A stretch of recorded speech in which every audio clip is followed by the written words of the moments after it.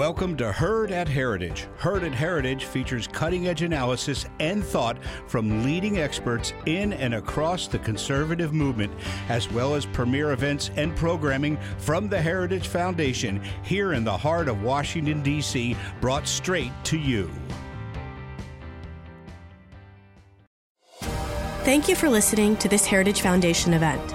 Every day, the Heritage Foundation holds important events with respected and influential leaders and policy experts on today's most important issues. Our events are part of our mission to formulate and promote conservative public policies based on the principles of free enterprise, limited government, individual freedom, traditional American values, and strong national defense. We hope you enjoy the program. And welcome to the Heritage Foundation. I am Jim Carafano. I oversee foreign and security policy here at the Heritage Foundation. Today we're going to talk about an issue that has long been close to my heart, immigration and border security. I actually started at Heritage as the first Homeland Security analyst when we created the Department of Homeland Security, so I've been living the dream a long time here. This is a great panel today to talk about really cutting edge and exciting research. So you would have thought, after debating this thing for now almost 2 decades, that everything that could be said, every idea, every creative innovation, every new had already been put on. And you would be wrong, because what we have here today is new research, new ideas, and I think it's really exciting that in a time in which basically we have just people screaming at each other and just shouting the same thing over and over again, that you actually have people say, let's put the politics aside, let's look at what the data says, and let's think about how that informs way forward. That maybe it's not right, it's not left, it's not liberal, it's conservative. It's kind of common sense. And so last year, Heritage released a major report, immigration reform and border security reform. I commend the report to you. It's online at heritage.org. I think it's not just something that all conservatives can embrace, but I think 80% of Americans, if you ripped off the cover and didn't tell them who published it or where it came from, and just put it in front of them, they would say, I could live it. This might not be everything I want, but everything in here is kind of what we need. And so in that spirit of kind of what are good nonpartisan ideas that can inform this debate, we've got a great panel here today. I'm going to turn it over to them. I'm going to let them launch in, and I'm assuming that after you guys are going to talk for a bit, and then you're going to be open to Q&A. Is that fair? Okay. And so when we move to the question and answer period, I would ask, if you have a question, if you would wait to get identified, wait for the microphone, and then if you would just state your name and affiliation, because we're all also broadcasting this live online, that people can hear your question and hear who you are, that would be great. I'm mostly excited about this panel because of who we're partnering with. If you are not familiar with the Texas Public Policy Foundation, then you are wrong. It is one of the leading state, it is the leading state think tank in America. We have been talking together about these issues for a long time. We bring together Heritage, which I think really brings a national and global perspective, and TPPF, which is unquestionably one of the real engines of thought about looking at it from a formation of, from a federalist perspective of what can states and what should states do. And Texas is remarkable because it has one face that's obviously facing the U.S.-Mexico border and another face that's facing the rest of the country. So they think about this issue not just as a border state, but also as a state that has to deal with the consequences of these issues. So to have Representative Hosteller here to help address this issue is terrific. So he's going to talk about recent research from the Texas Public Policy Foundation. Then Hans von Spakovsky and Cully Simpson from Heritage, who work in our legal center. I'm going to talk about some innovative research that they've recently done on what can be done to inform immigration courts. Both Hans and Cully have also worked on really the breadth of our research in this area, so covering kind of all aspects of legal immigration reform and enforcement on the border and in the interior. So I'm sure they'd be happy to broaden the discussion, to talk about issues you guys are interested in. So I think we're in for a really exciting, informative, and engaging period. So who's going to go first? John, our guest? Is our guest going to go first? Yes. Okay, so I'm going to turn it over to John and kick it off, and then we're all good to go. So then please join with me in welcoming our panel.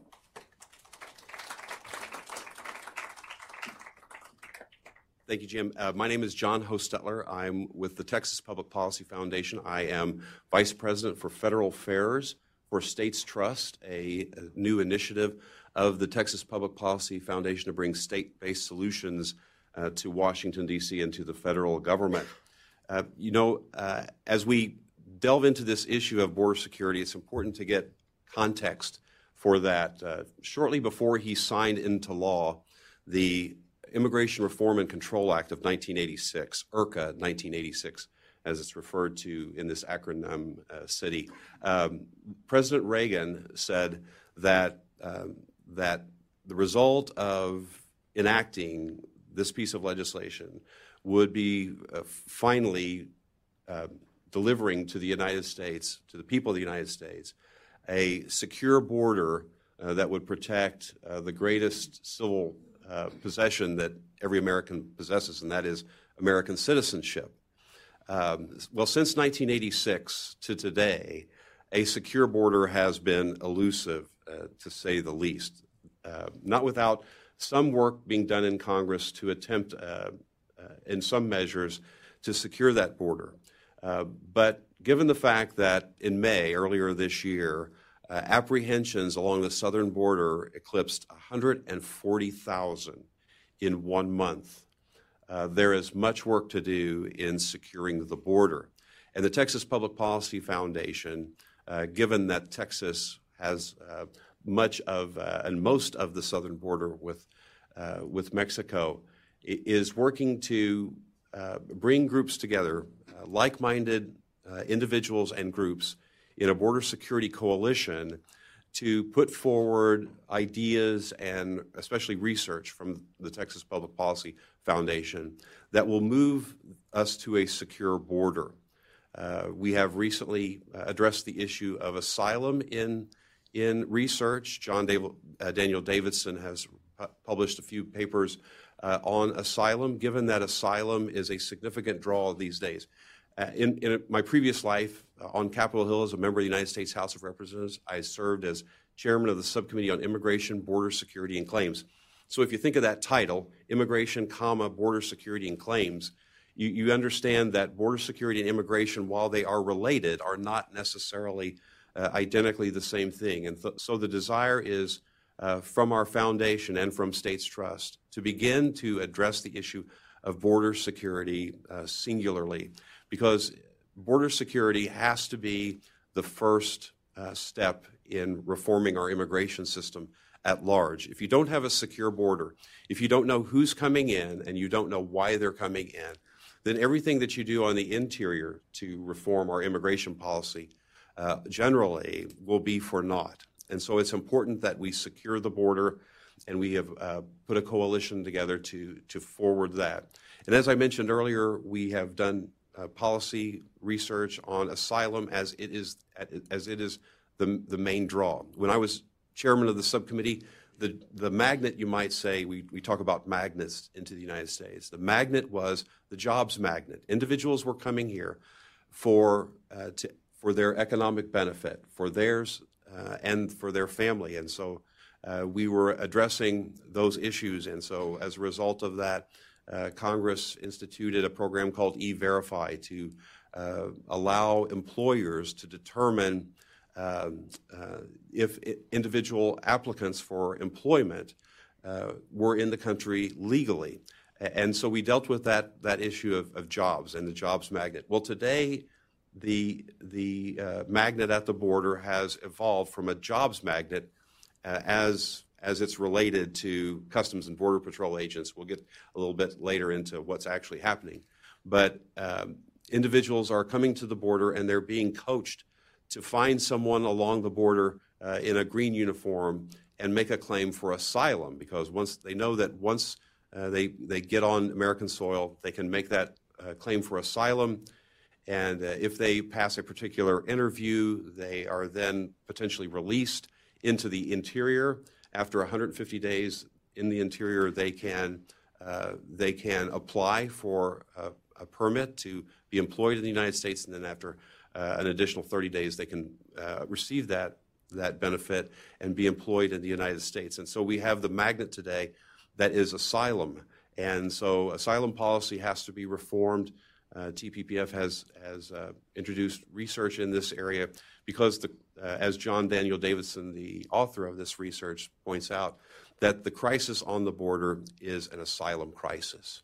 And until Congress and the President work together to change asylum laws in the country, then this magnet will continue to draw individuals. Now, the President, the administration is working hard within the context of the laws that already exist, with the Remain in Mexico program, with the asylum cooperation agreements that it's recently reached with the Northern Triangle countries of Honduras, Guatemala, and El Salvador, as well as favorable judicial review of the interim final rule. The administration has been able to reduce those numbers of apprehensions on the southern borders from over 140,000 that I mentioned, I might not have mentioned in May, to a little over 50,000 in September. And so the administration is having an effect on migration illegally taking place along the border, but ultimately it's going to take a joint effort of the Congress and the President stepping forward to address this issue. And then finally, with regard to my remarks, some most important research that's hot off the presses today is research that's been conducted by Igor Magalhaes of the Texas Public Policy Foundation recently, that looks at the metrics and assesses the metrics that are used to determine various aspects of the border and border security. When we go on Capitol Hill, and even when I was there, and we meet with members of Congress and their staff, and we talk about a secure border, there is significant support for securing a border. When you ask these same people what that looks like, then the questions start coming. And as a result of that, we need to be able to measure the activity on the border to determine in a consensus fashion what constitutes a secure border. And once we have, once again, on a consensus basis, determined that the border is secure, then we can move on to further immigration reform generally that affects every one of us every day on the interior. Thank you very much.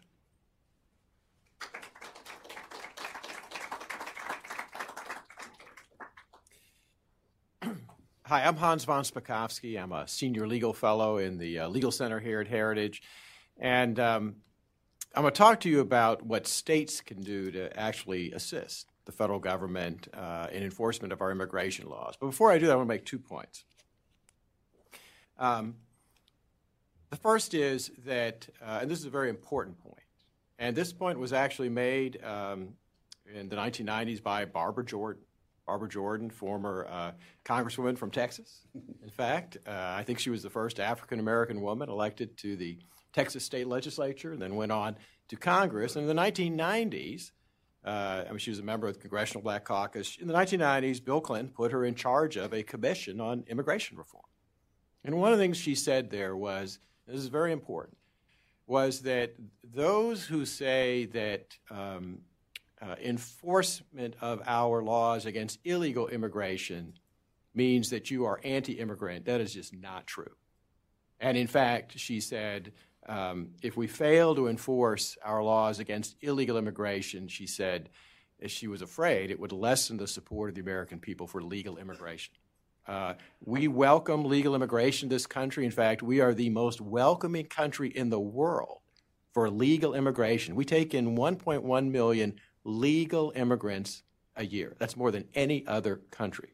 The fact that we believe in enforcement of our laws against illegal immigration does not mean we're anti-immigrant. It means we're in favor of what makes America a unique nation, and the reason why so many people want to come here, because we are a nation based on the rule of law. And that's why this issue is so important. Now, the size of the problem, if you look at official estimates from DHS, Department of Homeland Security, you know, the estimates range from, I think, 10.4 to about 12 million. In a paper that Cully Stimson and I have just published on this issue, what states can do, we found one study by some academics that estimated it could be as high as 17 to 22 million. So we're not exactly sure.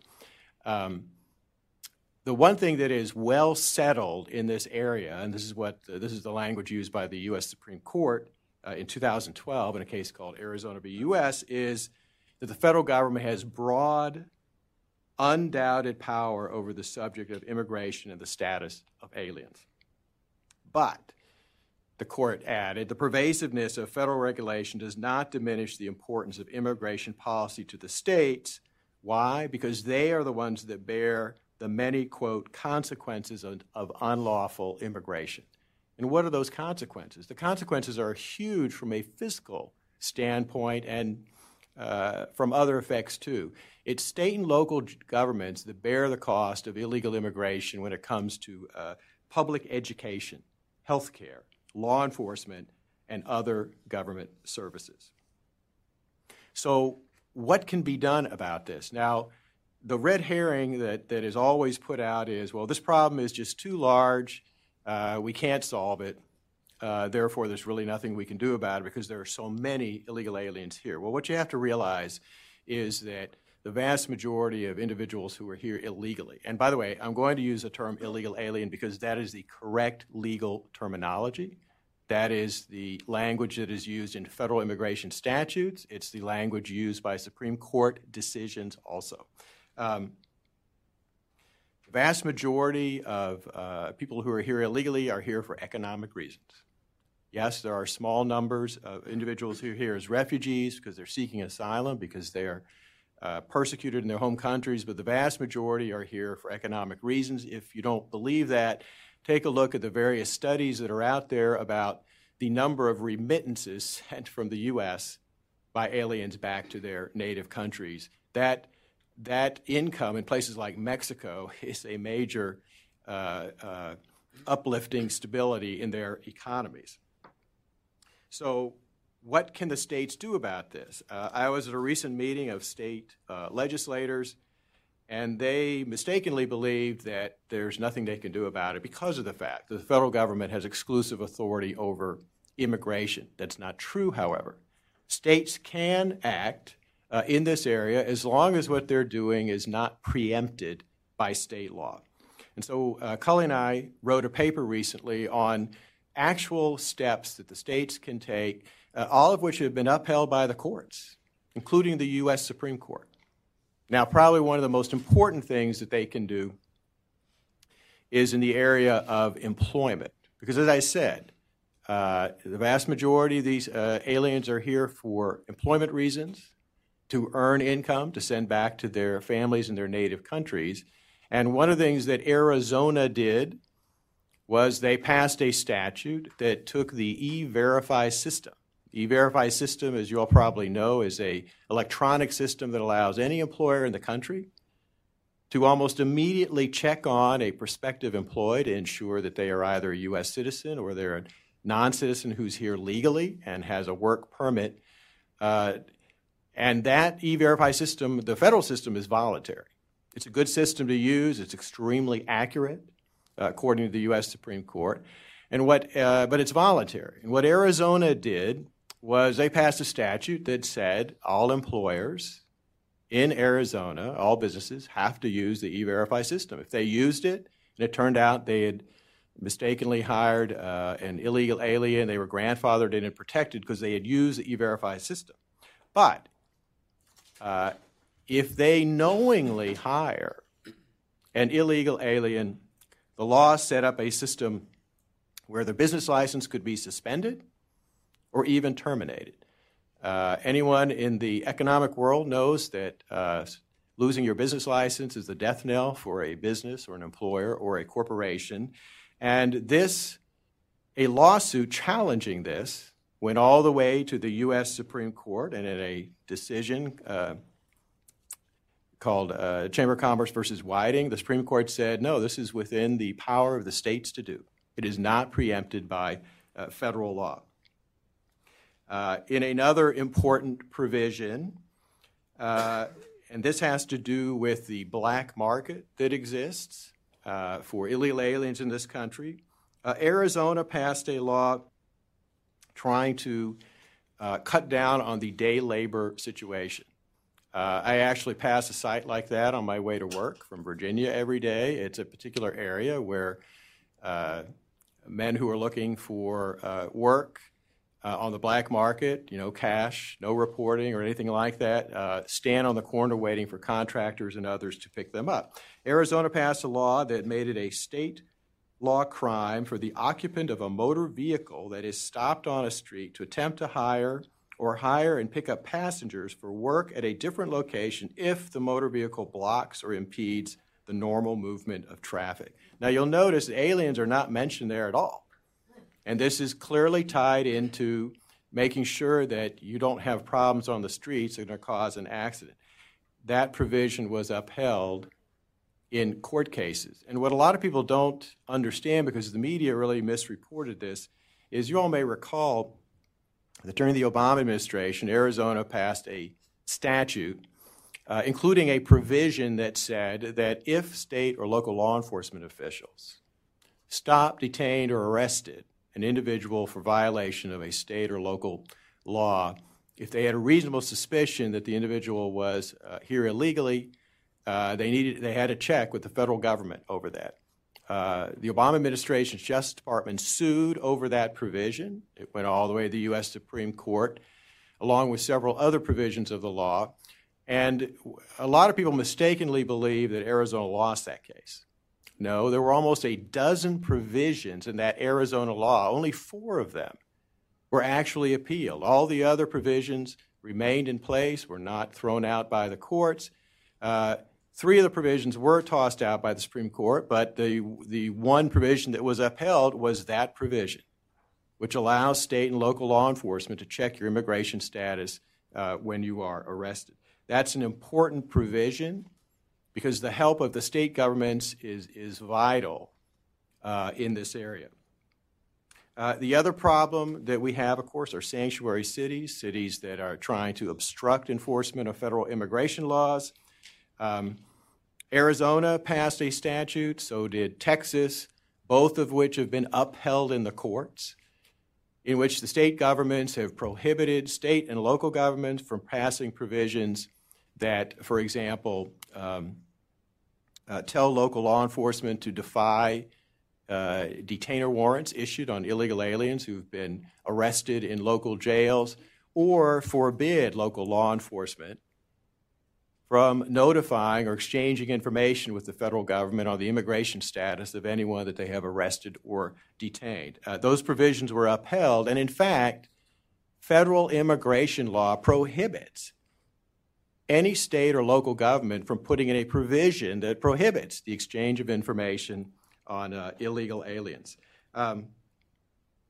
This is very important because of the fact that ICE has about 20,000 law enforcement and support personnel compared to 1 million state and local law enforcement personnel across the country. And they need the help of locals to find illegal aliens, particularly those who have been arrested for committing local crimes. And that's the odd thing about this.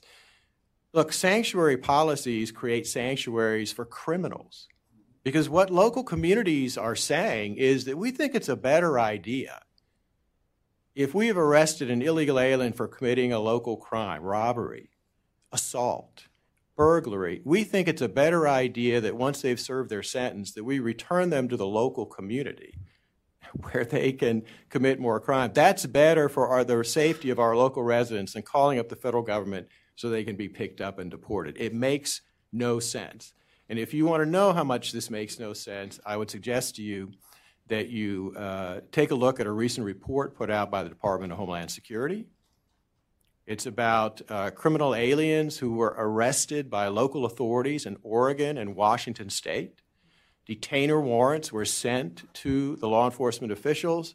Those individuals, however, were released instead of held so that DHS could come and get them.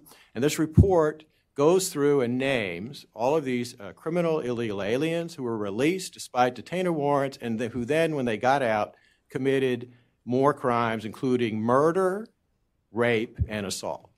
None of those crimes would have happened if those jurisdictions did not have sanctuary policies in place.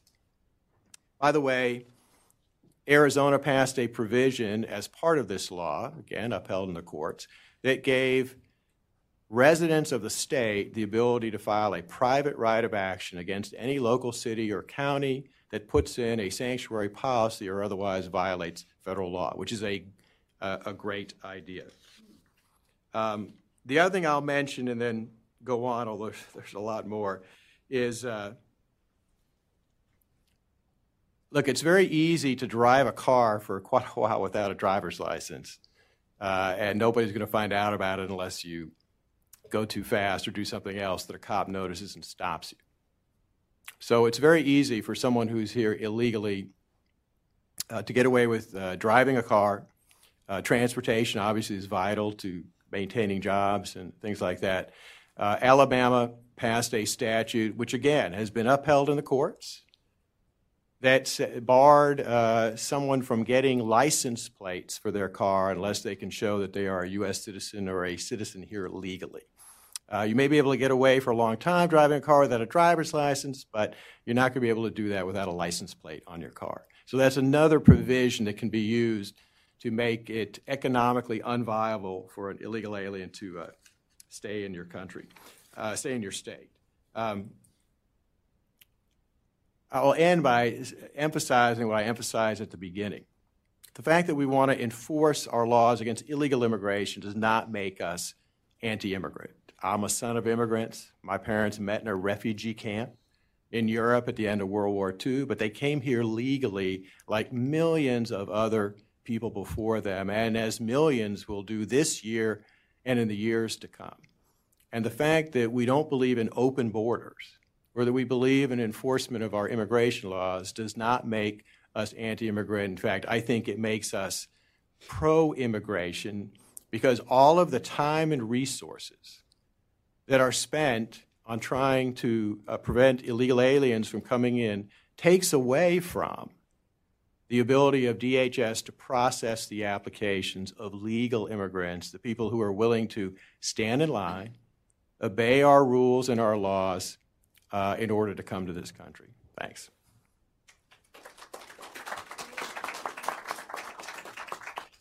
Well, thank you, Hans. Can you hear me back? Okay.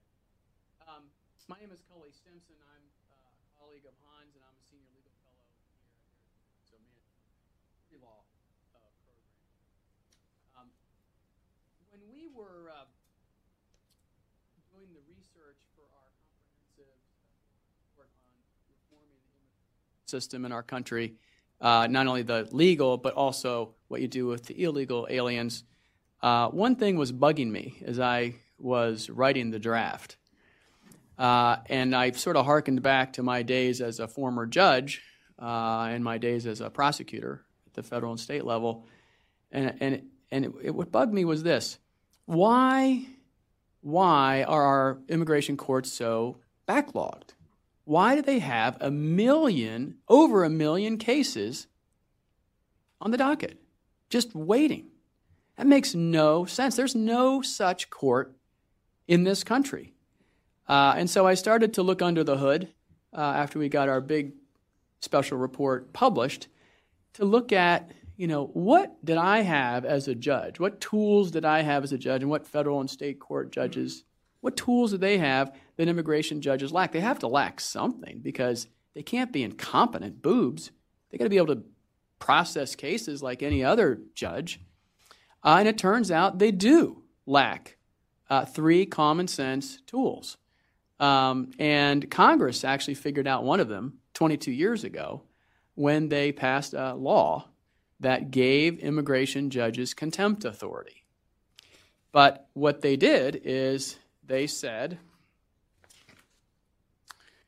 quote, in the statute, the immigration judge shall have the authority under regulations prescribed by the Attorney General to sanction by civil money penalty any action or inaction in contempt of the judge's proper exercise of authority under this chapter.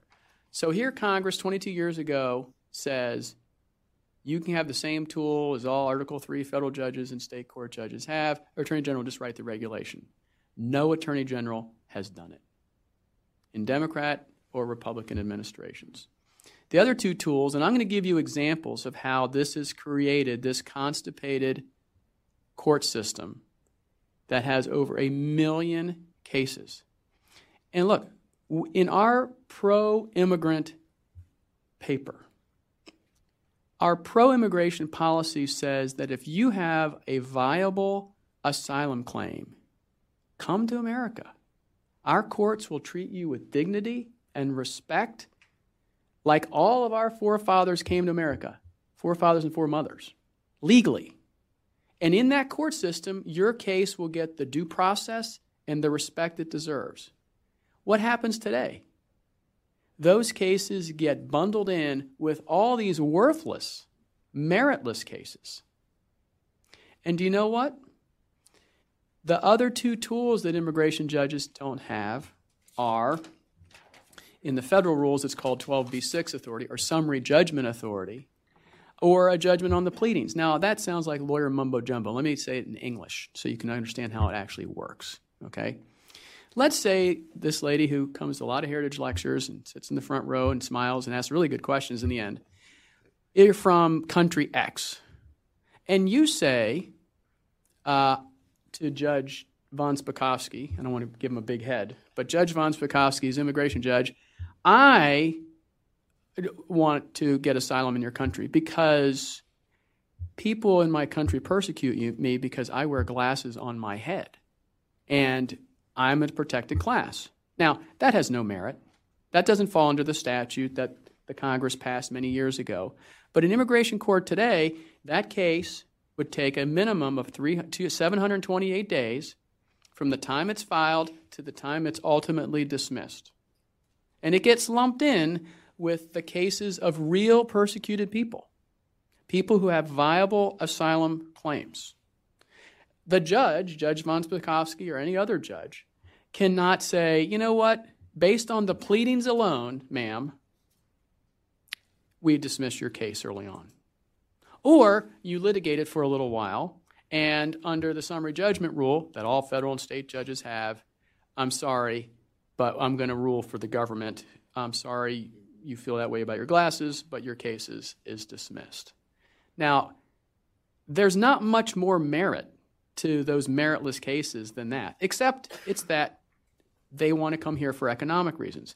Everyone in this room, everyone at Heritage, everyone at our liberal counterpart think tanks understand why people come here. They come here for jobs. We get that. But there's another way, and that's the legal way. Here's the problem. Let me give an example of how immigration judges have no authority to manage their case dockets and why they can't do anything about your case and have to treat your case the same as any other case. The Ninth Circuit Court of Appeals, the biggest section in the country, all on the West Coast, issued an opinion called Dent against Holder back in 2010. Every illegal immigrant, illegal alien in this country has an A file. It's a file. It just happens to be titled A. And within the A file, there's a specific form called the I-213.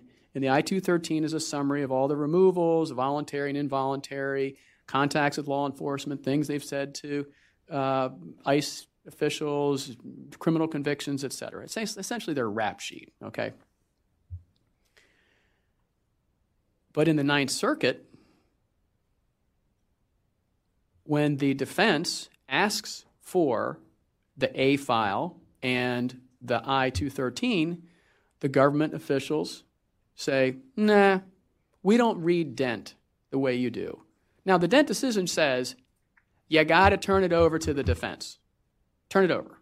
And the judge says, counsel, representing the government, turn it over to the defense. And the government lawyer says, we don't read Dent that way, Your Honor. And the judge says, well, Dent's pretty clear. Turn it over, counsel. And the government counsel, with a smile on her face, says, we don't read it that way, Your Honor. The judge can't do anything about it. What would happen to Stimson when I was a federal prosecutor, state prosecutor, and I told the judge to pound sand like that? I'd get in trouble. I'd be held in contempt. Well, first I get my finger wagged at. The judge would wag her finger at me. Then eventually, if I kept doing that, the judge would hold me in contempt.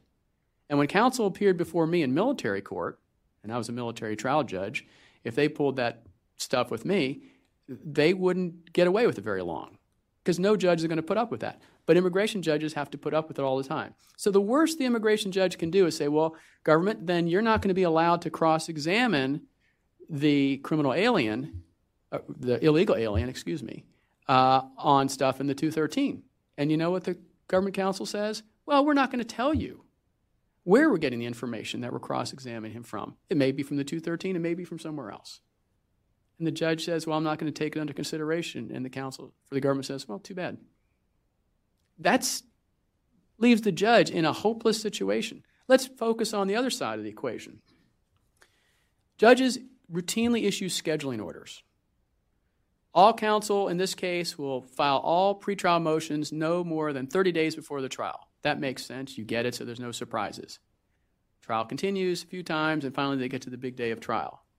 On the day of trial, the illegal alien's lawyer drops 20, 30, 60, 200, 300 pages of discovery on the court and the government counsel. And the judge says, well, counsel, there was a scheduling order. It was due 30 days ago. The government counsel is jumping up and down. This is not fair, Your Honor. And the judge is like, yeah, that's not fair. What do you want? I mean, I'm not going to consider this, counsel. It's late. So I'll attach it to the record, but I won't consider it for purposes of my ruling. The illegal alien loses her case. The case gets appealed to the Board of Immigration Appeals.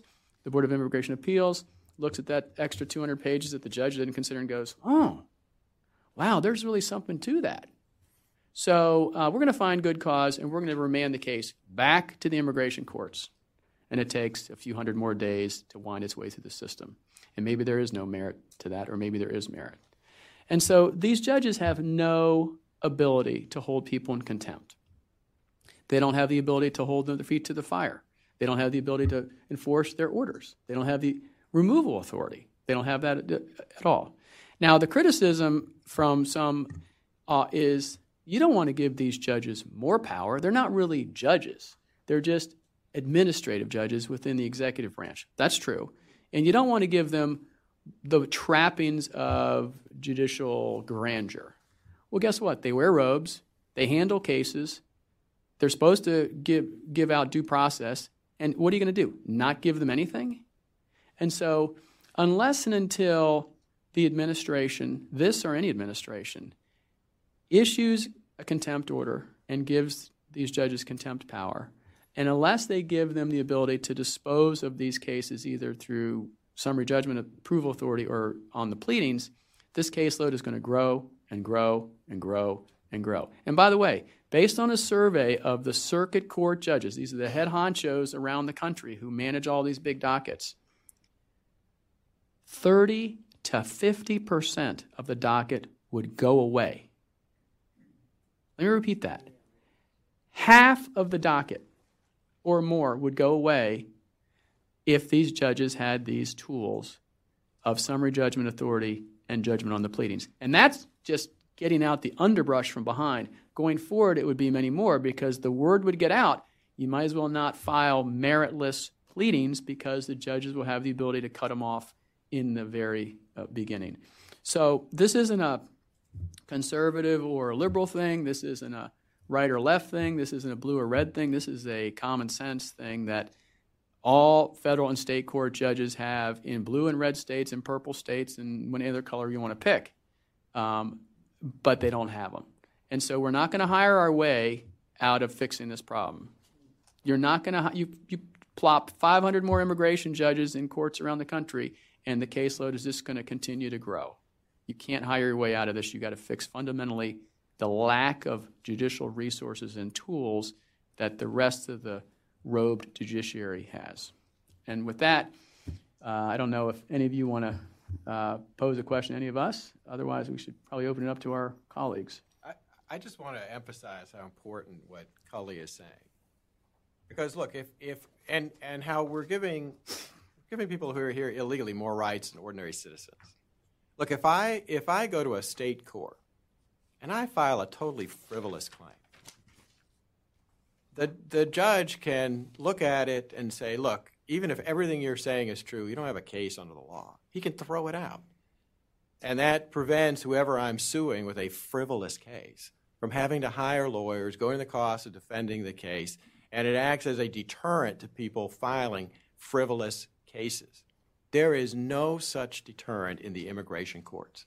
Immigration lawyers know that even if they have a client who has absolutely no legitimate claim whatsoever to be in the United States, they can delay his or her departure from the United States for years by filing a claim in an immigration court.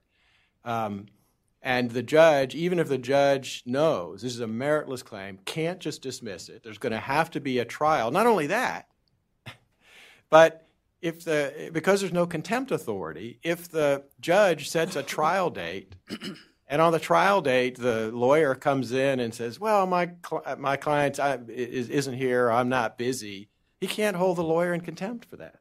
So they can't have an orderly process in the courts. And it just makes no sense to not give these immigration judges the same authority that all state and federal judges have. I mean, this is such an important issue, and particularly because of what Cully said, or based on this survey, that a huge portion of the immigration case backlog would disappear because there are so many frivolous cases there. And those frivolous cases prevent judges from hearing real cases where somebody really is a refugee and really needs asylum, and consideration of their case is going to be delayed because of all these meritless cases that are sitting in the court. So I just want to reemphasize that because this is really, really important. One of the pushbacks from our well-meaning friends in the conservative movement about giving judges contempt authority, which, by the way, Congress mandated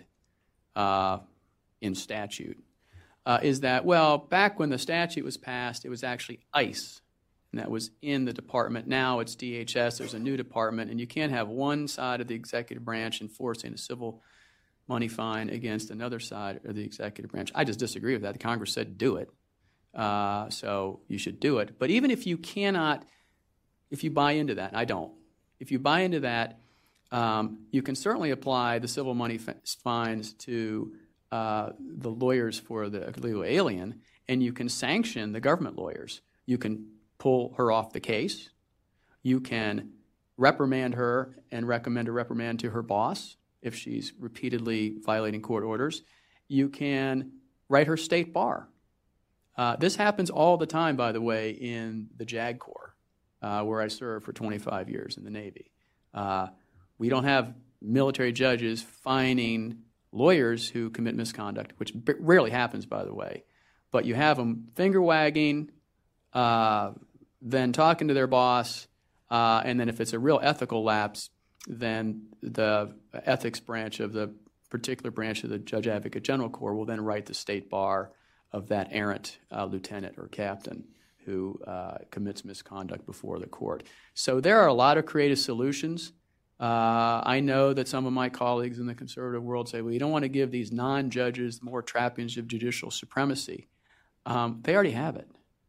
And so if you give them the tool to dispose of meritless cases and they don't use it, you're in no worse situation than you're already in now. But if they start using it and you hire good people who will enforce the law as written, well, then I think you're a long way to starting to trim back this bloated bureaucracy of constipated cases on a docket that's ever growing.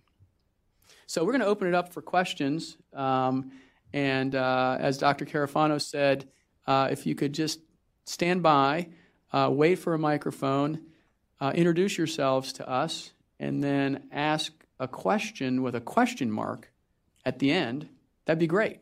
And add, I'm going to give you, since I used you as a prop, the first question.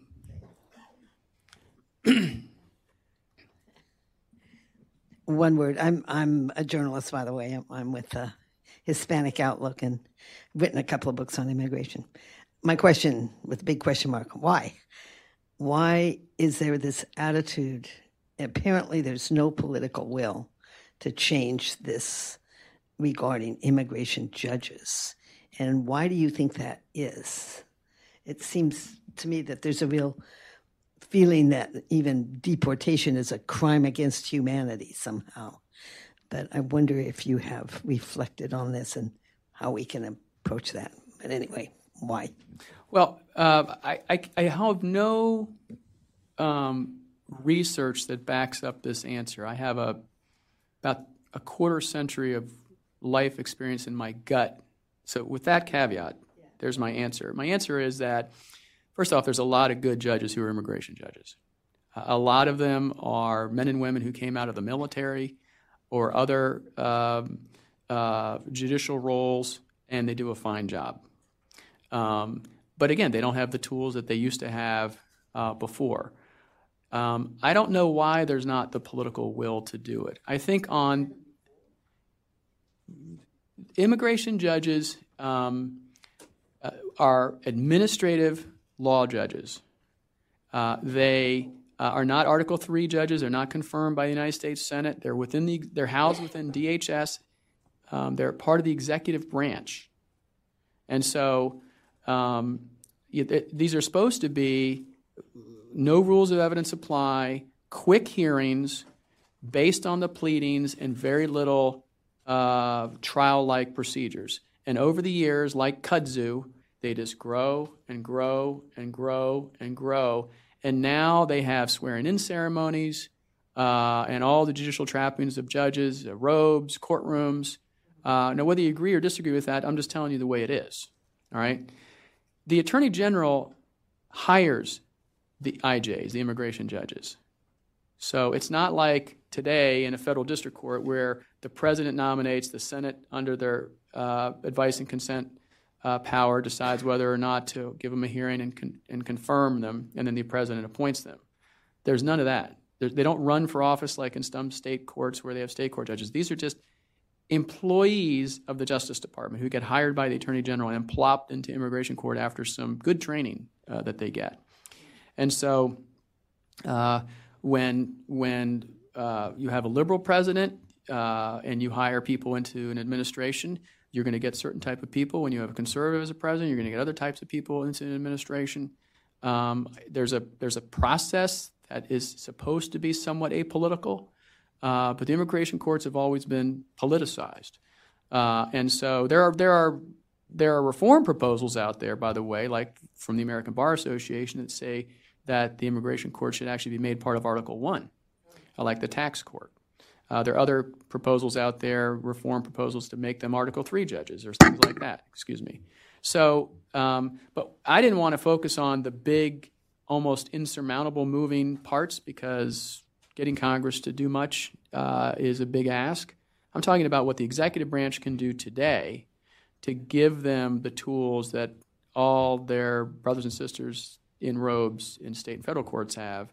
But, the pushback from our friends who tend to be strict constructionists, which we all are, is that you don't want to give them even more power. And my pushback is I'm not convinced of that because they already have the power to do the right thing. And if they don't use the summary judgment authority, they don't use the motion on the judgment on the pleadings, so what? You're not in a worse situation than you are now. And if you hire the right people, they're going to take a case based on the facts. And if they have some merit, they stay, they litigate it. If they have no merit, the case goes away. Let's go to this gentleman, and then here, and then here. Thank you. My name is Mitsuo Nakai, Japan native and U.S. citizen. I have two questions. Number one, I understand we have 11 to 12 million people that are been here in this country illegally. So I wonder, what does it mean? It probably means that they have the Social Security number. Most of them maybe. So it means Social Security system has to be fixed. Am I correct or not correct? I mean, that's number one. Number two, the wall had to be built a long time ago. I mean, President Reagan sent some illegals back, and so did George H.W. and Clinton and so forth. But the wall was never built.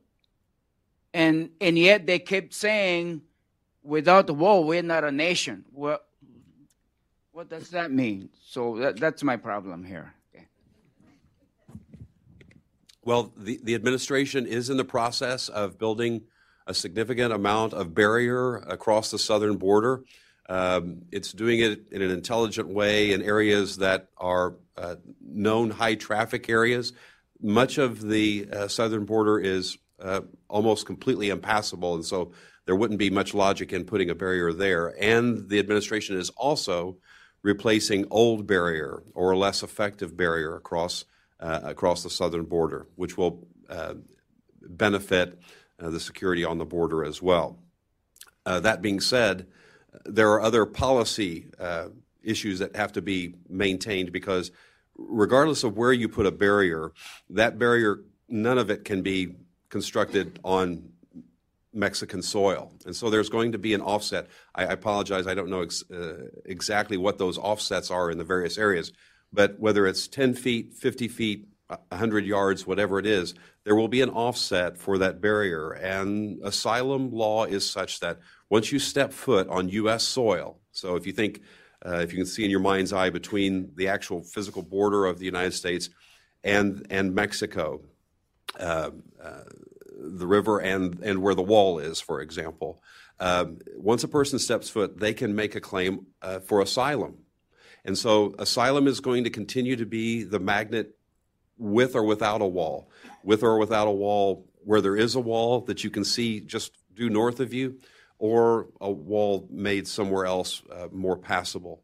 And so while the wall will be a benefit, it will not be an end-all, be-all if we continue to allow asylum to be abused by so many people that are coming to the United States, as was mentioned earlier, actually for the express purpose in many cases where they have spoken to reporters and correspondents and said, well, we're not going to be able to make it here under an asylum claim. We actually just came here for a better job. And so the wall is part of the solution, but it's not all of the solution. And the first question was on the Social Security. Yeah, so let me just briefly touch on the Social Security question. So there was a program, in addition to E-Verify, prior to the Obama administration, called the Social Security No-Match System. E-Verify is the front end. You apply to a company, you give them your Social Security number, they type it in, the HR person types it in right then, boom, Stimson, you're a citizen, you can work, boom, you're in. That's the front end check. Social Security No-Match is, of course, employers take Social Security money from you out of your paycheck, right? You notice that every 2 weeks. And then they send stuff into the government. And then the government, you can use their computer systems to check whether the Social Security money set aside for you under the number you provided your employer matches the Social Security number that they have for you in their system. And if there's not a match, periodically they'll send a letter back to the employer and say, hey, these 9 people that you employ, sir, don't have a matching Social Security number. Can you talk to them? So they bring them into HR, and in most instances, the person just wrote the wrong number down, like they transposed a couple numbers. You know, we are all human. We make mistakes. We all make them. In some instances, they stole it, right? And so the mechanism is that if you can't figure it out right there at your employer, then you can have a number of days to go down to the local Social Security office and sort it out. And oftentimes those get sorted out because you do have legal authorization to work here or you're a citizen. But the few that don't show up at the Social Security Administration office. They just go somewhere else and voluntarily depart that particular employer. So it catches people on the back end. Well, the Obama administration stopped that program. Why? I think because it worked too well. Of course, they said that it was because the Social Security system isn't perfect and the numbers get mixed up, but they relied on the same thing for Obamacare. Some people get paid cash. That's right. That's right. And you're going to have people who engage in that type of transaction, who engage in fraud, who can beat the system. They can steal a Social Security number and a name and a date of birth and do that. So there's no foolproof system. But understand that the Trump administration figured out the little card game that was being played here, and they're rolling the Social Security no-match system back into place so that they have the back-end system and E-Verify. And I just want to make a point about the asylum provision, which was mentioned, and it's this. Look, our law should be that you can't claim asylum unless you come in through a port of entry. Because if you have a valid asylum claim, because you're really being politically persecuted in your home country, why would you pay a smuggler to smuggle you across the border? You would go to a port of entry where you can legitimately claim asylum. You don't have to pay anybody to try to illegally smuggle you into the country. And in fact, the latest data from DHS shows that 9 out of every 10 asylum claims are fraudulent.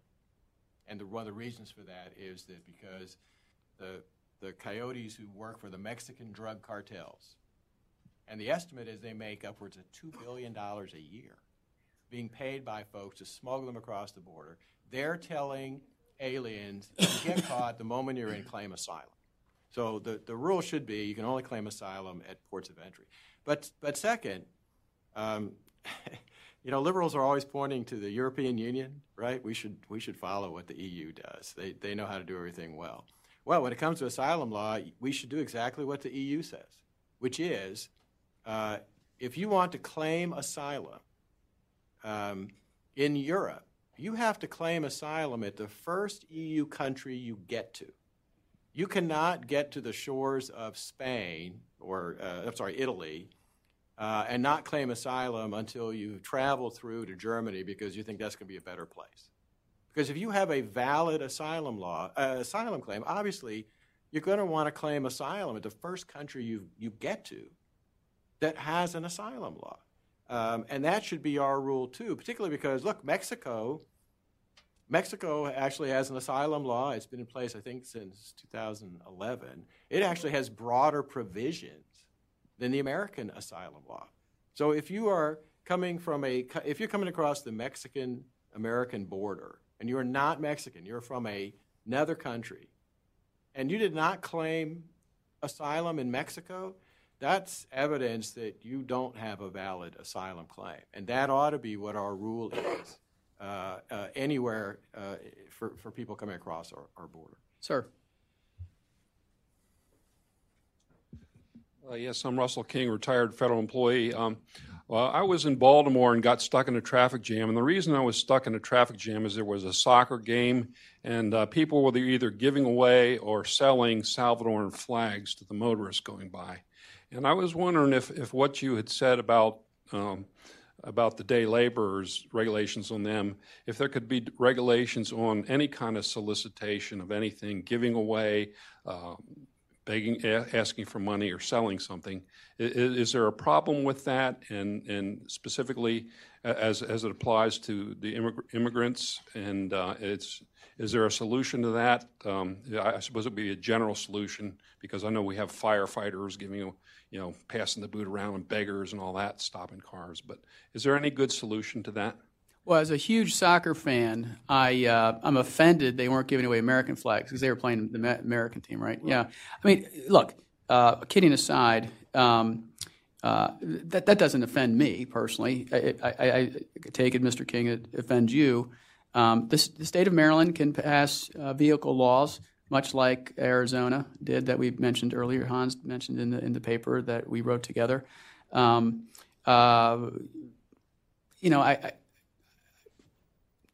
I don't know. I think giving away flags. If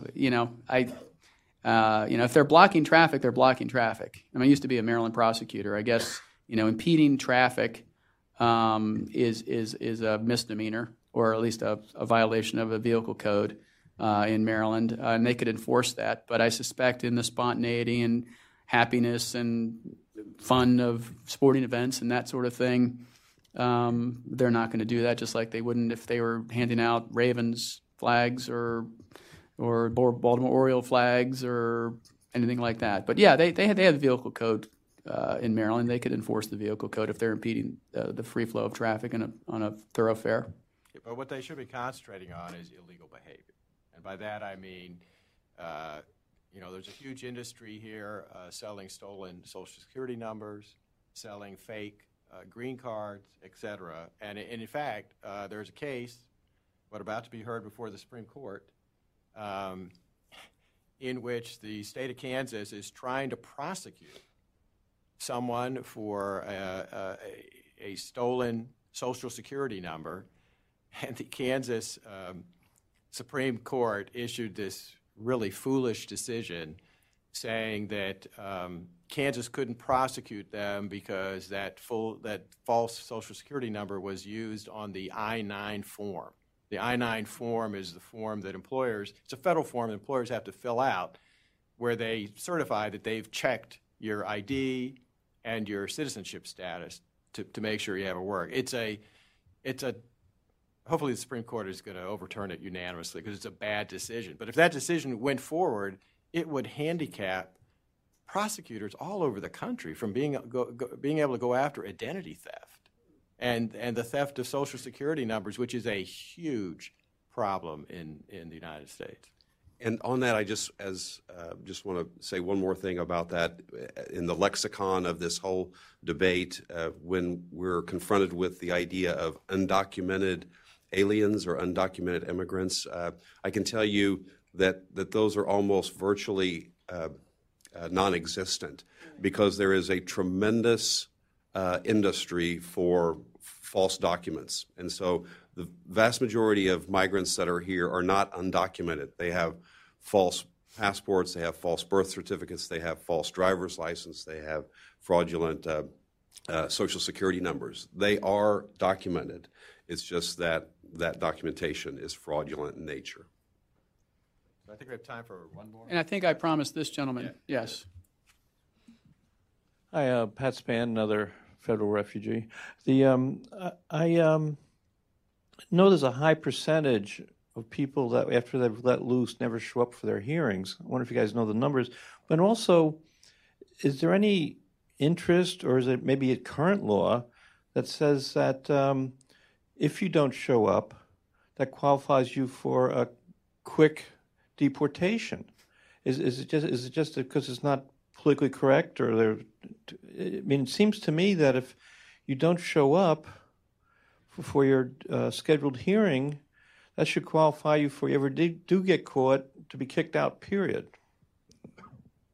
Well, of course, if you don't show up in a Article III court or a state court, or if you were here in the District of Columbia, where I used to be a federal prosecutor, the judge would issue a failure to appear notice. There'd be a warrant for your arrest, and when you got nabbed, you'd get yanked back. You'd get screamed at by the judge. The prosecution would file a failure to appear charge on top of all your other stuff, and it would make life worse. Of course, immigration judges, as you know, have no teeth. And so not only do they have no teeth, but when they say, okay, Mr. King, you're ordered removed, they don't hook you up in handcuffs and send you out to the courtroom with the bailiff and remove you.